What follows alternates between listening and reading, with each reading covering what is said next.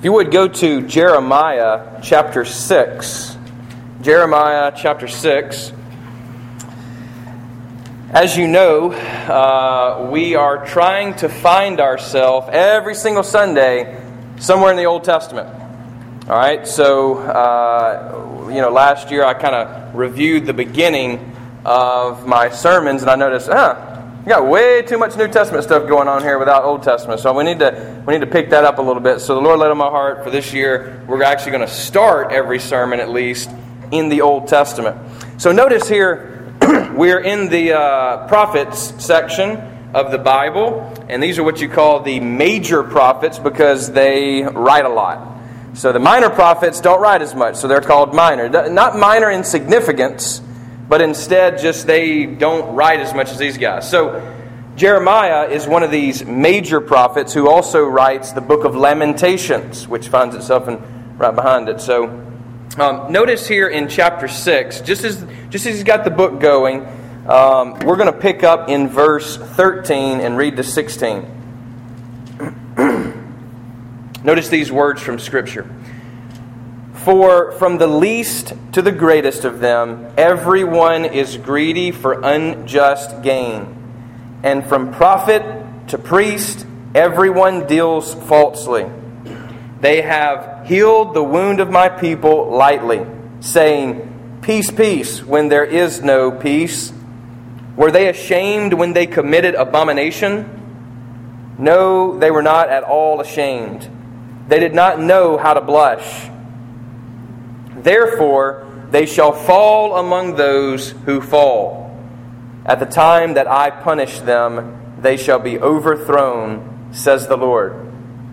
Thus says the Lord, stand by the roads and look, and ask for the ancient paths where the good way is, and walk in it, and find rest for your souls. But they said, we will not walk in it. Let us pray. Jesus, thank you for your holy word to us. Make it a word for us this morning. By the power of your Spirit, say things that don't even come out of my mouth to your people, and help us then to respond to that word in repentance and faith, we pray in Jesus' name. Amen. As you know, we've been in a series on responding to our times. Would be a nice way to put it. Sort of brought about abruptly by two Indian guys who asked me while I'm in India, what is the church's response to what's going on in America? No one denies that bad things are happening. We've covered that the other week that I was here. No one in any political party, no one on any sort of movement would say things are just grandiose. And so we can all agree on that, but where we disagree is what the problem is and then how to fix it. And so what we've been offering is not a political solution. That's not going to fix anything. Not some sort of philosophical conclusion or argumentation. I mean, my answer to most problems is just, we need to think about that. And then once we think about it, we need to understand it. And once you understand it, then you simply apply it. It's not that hard. It's not rocket science. And yet that is not the most effective way to reach people. If it was, then Jesus would have just simply written philosophy and asked us to study that for the rest of our lives so as to understand it. But He did not. His answer is the cross. Why? Because the problem is deeper than any of us have been able to really comprehend on our own. And so we find ourselves this morning in this major prophet. And, sometimes we feel so distant away from these guys. I mean, they're preaching, they're speaking in different times and in different ways and in poetic forms. And not to mention it was Hebrew. And so we feel so distant and disconnected sometimes when in fact they're not very far from us. Jeremiah's situation is not very far from us. Let me begin this morning with just sort of a simple illustration. And it's the difference between roads and paths.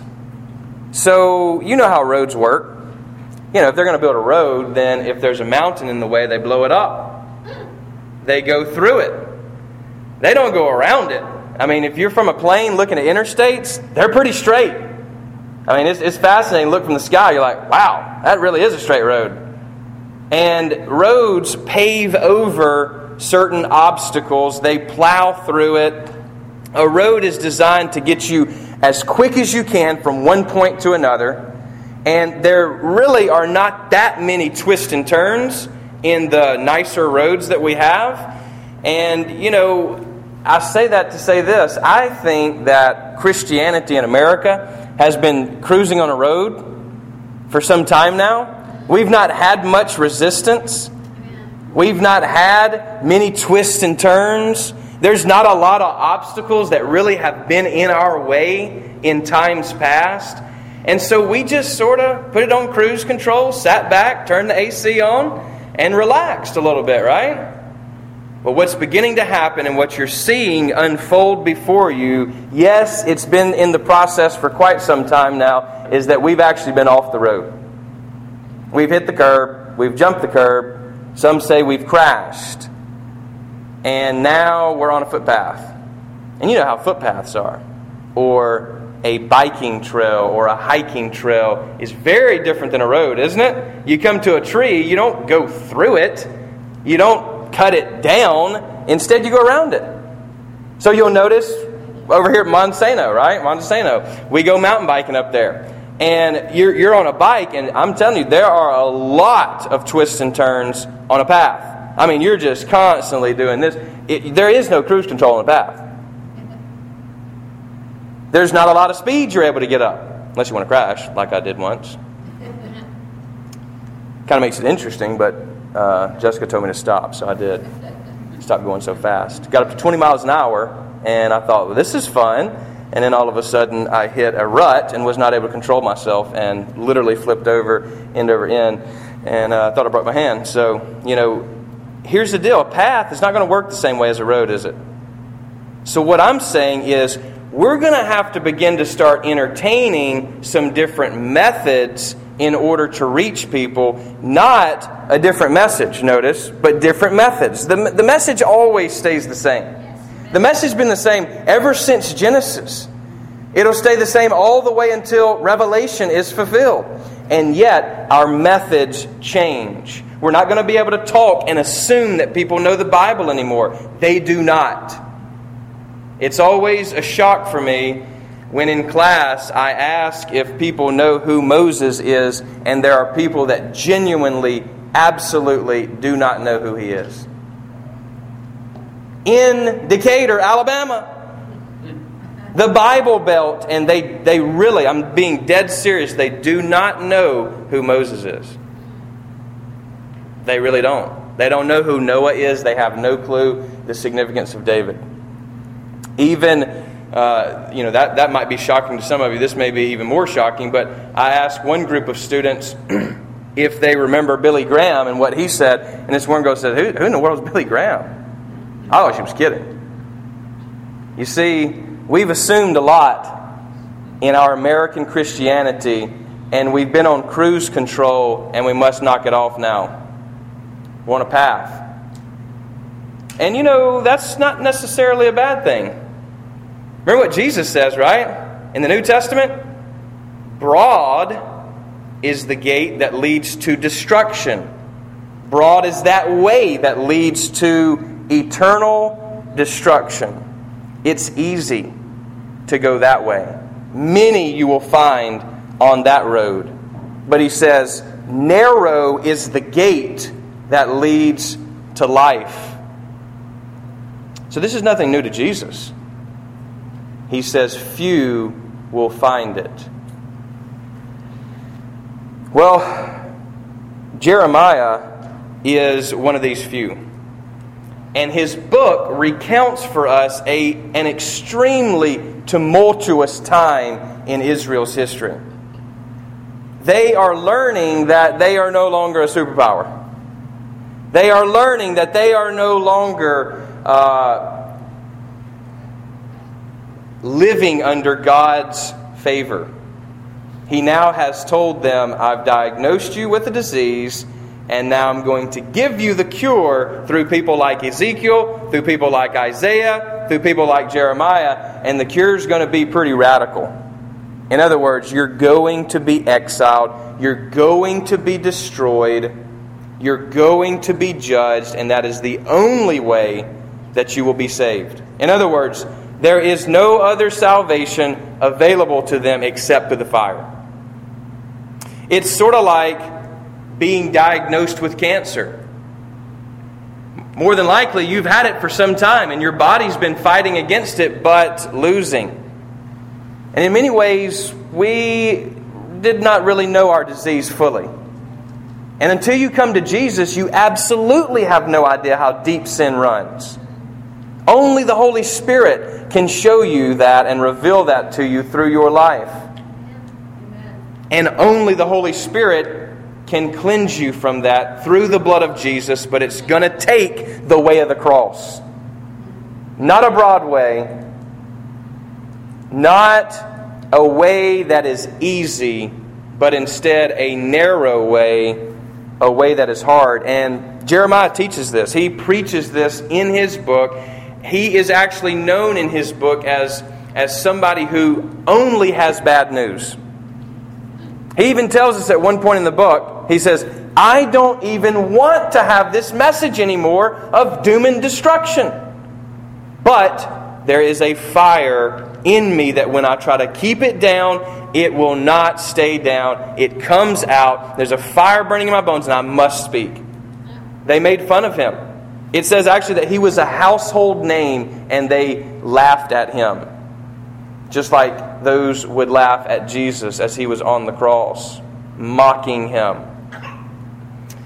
And yet, Jeremiah holds for them and holds steady with an understanding of hope, an understanding of victory. He does not just see defeat.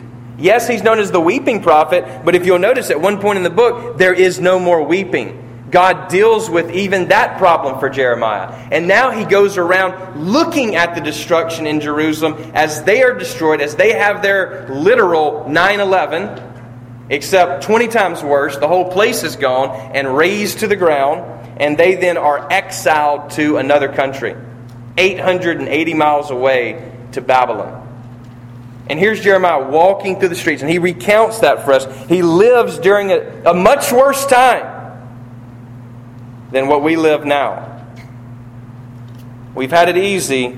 We've now gone onto a path. And so we're going to have to do some things differently. And the first thing that I want to submit to you is that we need to prepare for the all-terrain. So just like some of you have some all-terrain vehicles and, all-terrain tires, we're going to need to prepare for whatever may come. Used to, you could assume that people knew John 3:16. You could assume the authority of the Bible. You could assume that people understood Jesus correctly. We can no longer. To simply say to people, the Bible says, which is one of Billy Graham's famous lines, by the way, is no longer any more authoritative than the Bhagavad Gita says, which is a Hindu book. It literally holds no authority for the people in the majority of our nation any longer. We cannot assume that people know who Jesus is. He has been watered down, even in the church, even in our own lives, so much that, we need somebody to say the real Jesus needs to stand up.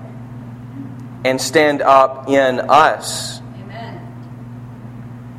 You see, there's really going to be three things that guide us on a path. And the Bible's very clear about these three things. The first is the Bible, the Scripture. So people may not understand any longer or come under the authority of the Bible, but it still is our guide.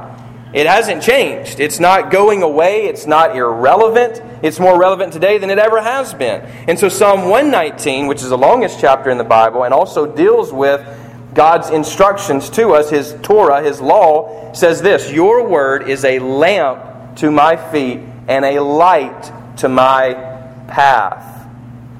And so if we're going to be on a path, we need some guidance. Where does our guidance come from? It comes from the Bible. It's going to help us navigate through the twists and turns, through the different obstacles that will be in your way all of a sudden. I mean, many of you may have seen Bob's post over the weekend, which kind of scared me.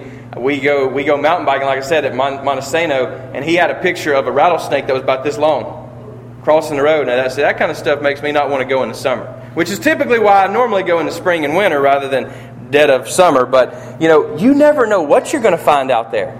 We found all kind of that. I almost ran over a squirrel one time mountain biking. If you can believe that. Little guy wouldn't ever get out of my way, and he shot left, shot right, and almost ran over him. Roadkill on my bike, going like 10 miles an hour. Thankfully, jolted out of the way. But you never know what you're going to find on a path. You see, a path is different because you can't see as far ahead, can you? There's too many ups and downs. If you just think about hiking, you don't know what's around the next twist. It may be a waterfall. It could be a drop-off. You could be looking at just a little dip or a cliff. And so a path is going to be a little different in navigating than a road. We've assumed a road. What I'm saying is we're now on a path, and the Bible still will be our guide during this. Listen, the more I study the Bible, and I know this is sort of just a personal thing, but the more I study the Bible from both a critical perspective, a cultural perspective, and just even a theological perspective, the more I put my faith in the Bible.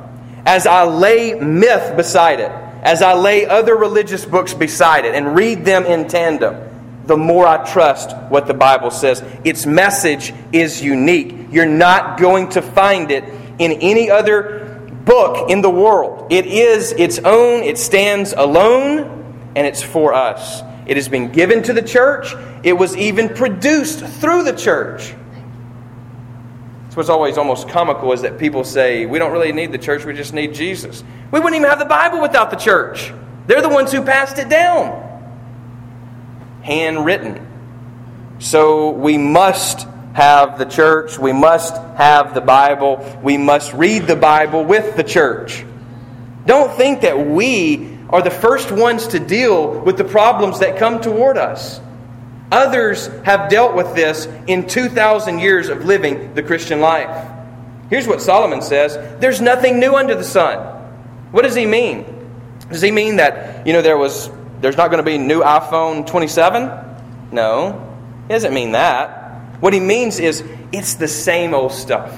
It may look different, it's got different clothes on, but it's the same old dude back there, the same old enemy, that father of lies, and he dresses up his lies in each generation and presents them anew, and people fall for them every single time. But the Bible doesn't.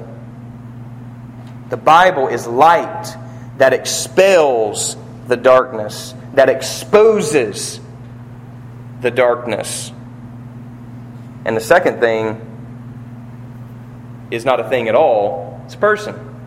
It's Jesus, who is, the Bible says, the light of the world.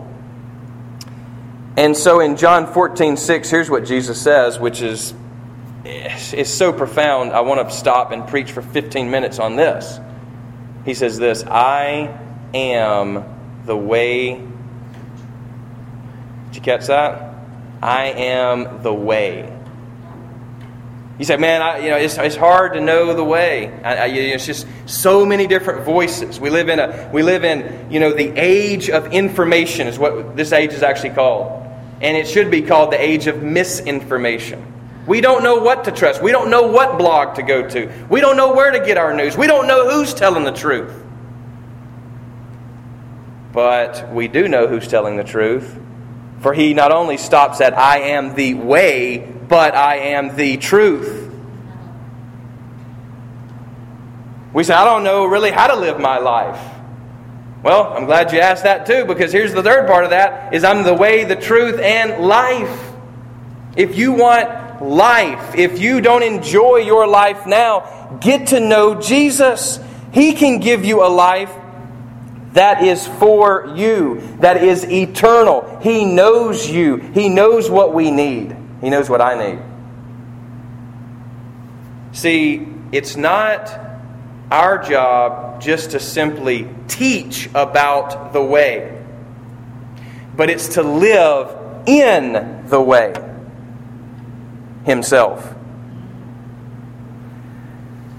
So the difference is one of our perspective of salvation, really. You know, again, I always tend to just think we need to be taught more. I need to be taught more. I need to learn more. But you know what? And you know, I love to argue just as much as the best of them. You know what I mean? Like, I actually enjoy a good argument from time to time. You know, especially if the person's actually intelligible. You know, just yelling back and forth, I'm not gonna last very long on that. You know, but like if you actually have something to say, and we're going back with ideas. You know, my buddy this week, you know, he's very idea filled. You know, sort of like I am. So we're hitting at it. He's in his northern context. I'm in my southern context, and you know, the two shall never meet, right? And so we're hashing it out. You know, and it's just a different perspective. But you know what? It sharpens me. I'm willing to change. I'm open to learn. I want to learn. But I love to argue, you know, and I love to argue for the purpose of learning, honestly. But used to, that wasn't the case. Used to, I like to argue to try to show people how much I knew. And one of the ploys I actually used was the device of the evil one. And that is, if you were to ask me about something or challenge me on something, I would give you so much information that there was no way you could ever respond to it. I mean, it would take you 4 weeks even to come back with it. I mean, it really was a secret ploy I would use, and it would shut up the other person. I mean, I would give you so much. I would just flood you with so much stuff like, what about this and what about that? You know, and it is a tactic in arguing, but it's a tactic the enemy uses, isn't it? You see, as Christians, it's not just about flooding people with knowledge. They've got that at their fingertips. It's on their phone. You know what's more powerful that I have learned than an argument? Because I've genuinely won arguments and lost friends. I've lost the person. You've seen that play out. Two people arguing, and you're just thinking, even though that guy's winning, man, his attitude is just, I'm almost siding with this guy, even though it's not the truth. No, you know what's greater than a philosophical argument is a life. A life. You can't argue with a life. There's nothing to argue about.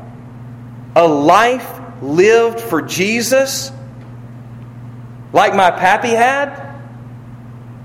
Right at 80 years of living for God. Growing a family, being faithful in the small things, that says more than any argument ever written down. You don't believe that? Look at the way Jesus came to answer the problem of sin. Amen. He doesn't come to just sit there and teach all day, thankfully, lecture all the time, write a bunch of books. If that would have changed the world, He would have done it. Instead, He lived it out and proved His love for us in going to the cross, and there is nothing to argue about there. Amen. He has already proven His love for us, toward us. And so, the answer to all of our cultural problems, to the world's problem of sin, is to be a saint. Yes. To be holy. That term saint literally is the term that Paul uses every single time he writes to a church. I even mean Corinthians. You know, that old messed up church, right? That church that looks way too much like our churches. He calls them saints, holy ones. Because here's the deal. The way God's going to save the world, and this is the third thing that I want to submit to you that's going to be our guide in this. Not only the Word of God, not only Jesus Himself, but His church, His body. So God's way to save the world is going to be the church. It is His hands and feet. The church is the presence of God in the world. You say, hey, whoa, I thought there's a lot of bad people in the church. I thought there was a lot of bad priests. I read that in the news. And so therefore, why would I go there? They look like everybody else. Well, here's the deal. The church is something real. It's not just a philosophical idea. Instead, God's presence is encapsulated, dwelling in the midst of real people. And real people are always going to be messed up. Real people are actually going to always misunderstand each other. You see, Jesus didn't call 12 spirits. He called 12 disciples. And they didn't always get it, did they? And yet, they were His chosen ones. They were the ones chosen for the job.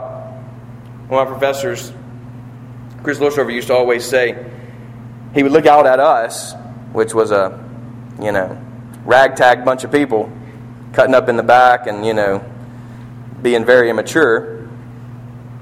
And he would say, this is the best God has right here. This is who He's going to use right here. You know what He did by doing that? We can come at people and wag our fingers and say, you need to change, you need to... But you know what? You know what God spoke to me this past week? He said, I don't really need you to continue to always just tell people where they're wrong. I need you to tell them who they really are. You are sons and daughters of the King. You're not just some ragtag bunch of people. You're not a nobody in the world. Instead, you are God's chosen people. He has elected you. He has called you to do His work in the world. You are not your own. You are citizens of heaven. You have heaven living in you, Matthew says. As he says, the kingdom of heaven has come and it will come. No, you're not a failure in Christ. He can empower you. Here's what I tell my children. And they mess up quite often. I look at them and say, Baylor, you are a good boy. So be a good boy. I know his heart. He fails sometimes. He gets worked up in a crowd. I don't know what it is about kids, but when you get more than 8 together, they just go crazy.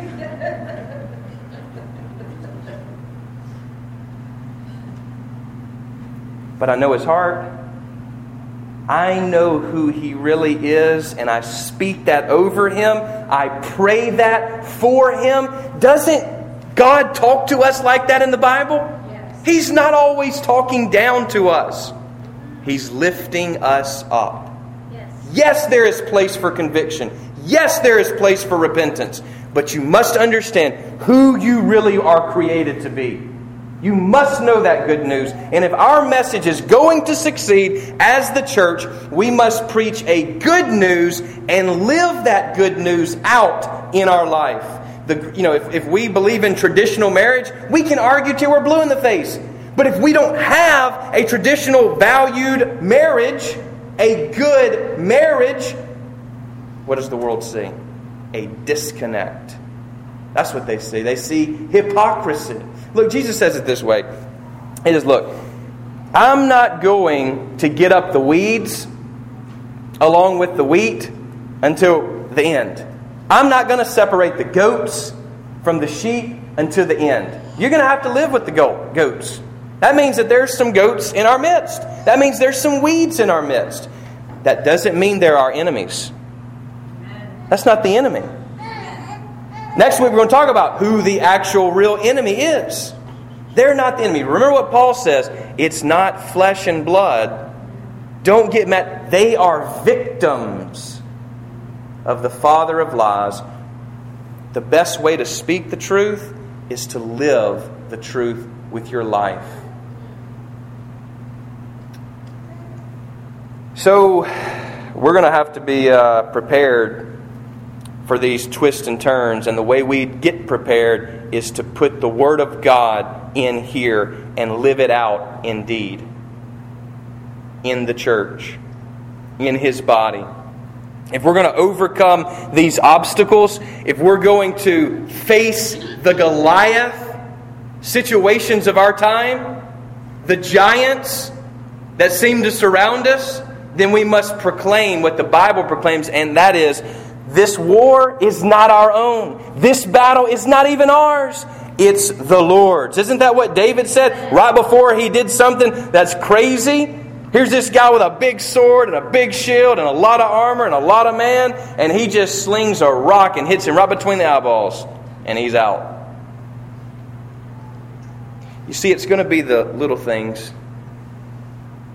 not the big stuff. You're not going to have some big, American platform to preach from. Instead, it's going to be at work. It's going to be with your neighbors.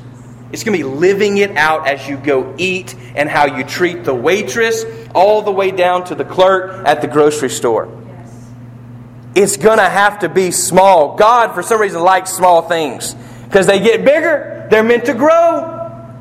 Just like I was telling the kids, He likes to use the little things to show up the big things. The foolish to show up the wise. Which is a very telling thing for preachers, right? That means all of us are actually foolish. And we're just trying to plead and hold on for dear life to speak the words of God to you and equip you to do the ministry. I can't do it. It's not my job. You are ministering. You have influence already. And as the church, you are the presence of God at work. You're the presence of God in your family. Yeah, family's messed up. Yeah, it's jacked up most of the time. But you know what? That's all the more reason to actually show forth Christ.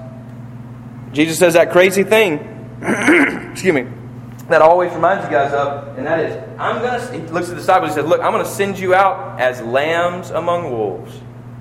That's not a very nice thing to do. Unless He knows something we don't know, and that is, the only way that the world is going to taste and see that the Lord is good is when they take a bite out of us. Now here's the deal. We've left the road. It's not going to be easy. But you know what? This thing of Christianity is always a journey anyway, isn't it? It's an adventure. I like twists and turns. If I'm just driving on the road, I get bored. I start feeling like a caged animal. I like to move around. I like to try to figure out obstacles. You know what? We've hit a path, but that's all right. It's always been narrow. It's always been hard. It's always the way of the cross. It never has been anything other than that. And so here's Jesus' cure for us. If we want a path that we're on, if we want a plan, here's His plan. Very clearly in the Gospels, He says, if you want to follow me, deny yourself. Take up your cross and follow me. He is the way, and He walks that way. He doesn't just tell us, just go through those doors. He's already been through it. Did you notice Jeremiah's words here? He's standing at a crossroads. He says, ask for that ancient path.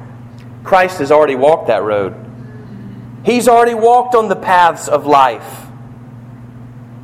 Now it's our turn to follow. Did you know that early Christians were called followers of the way?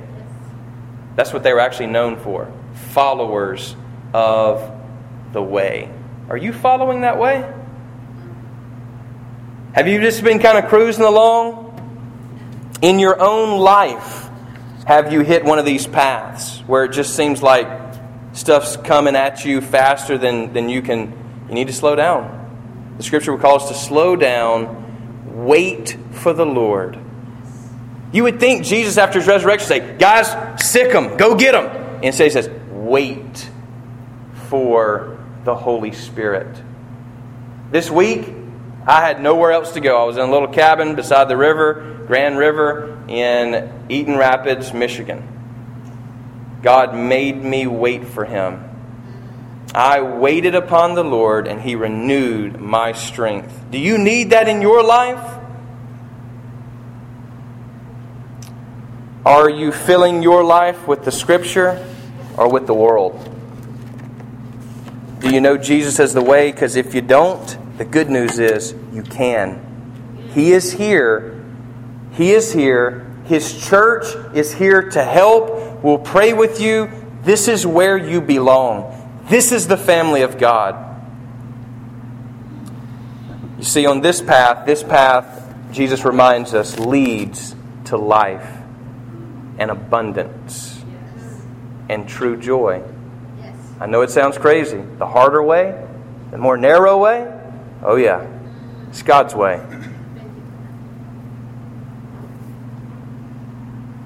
May you find yourself following the one, living in the one who is the way, and He'll make your way straight. Amen.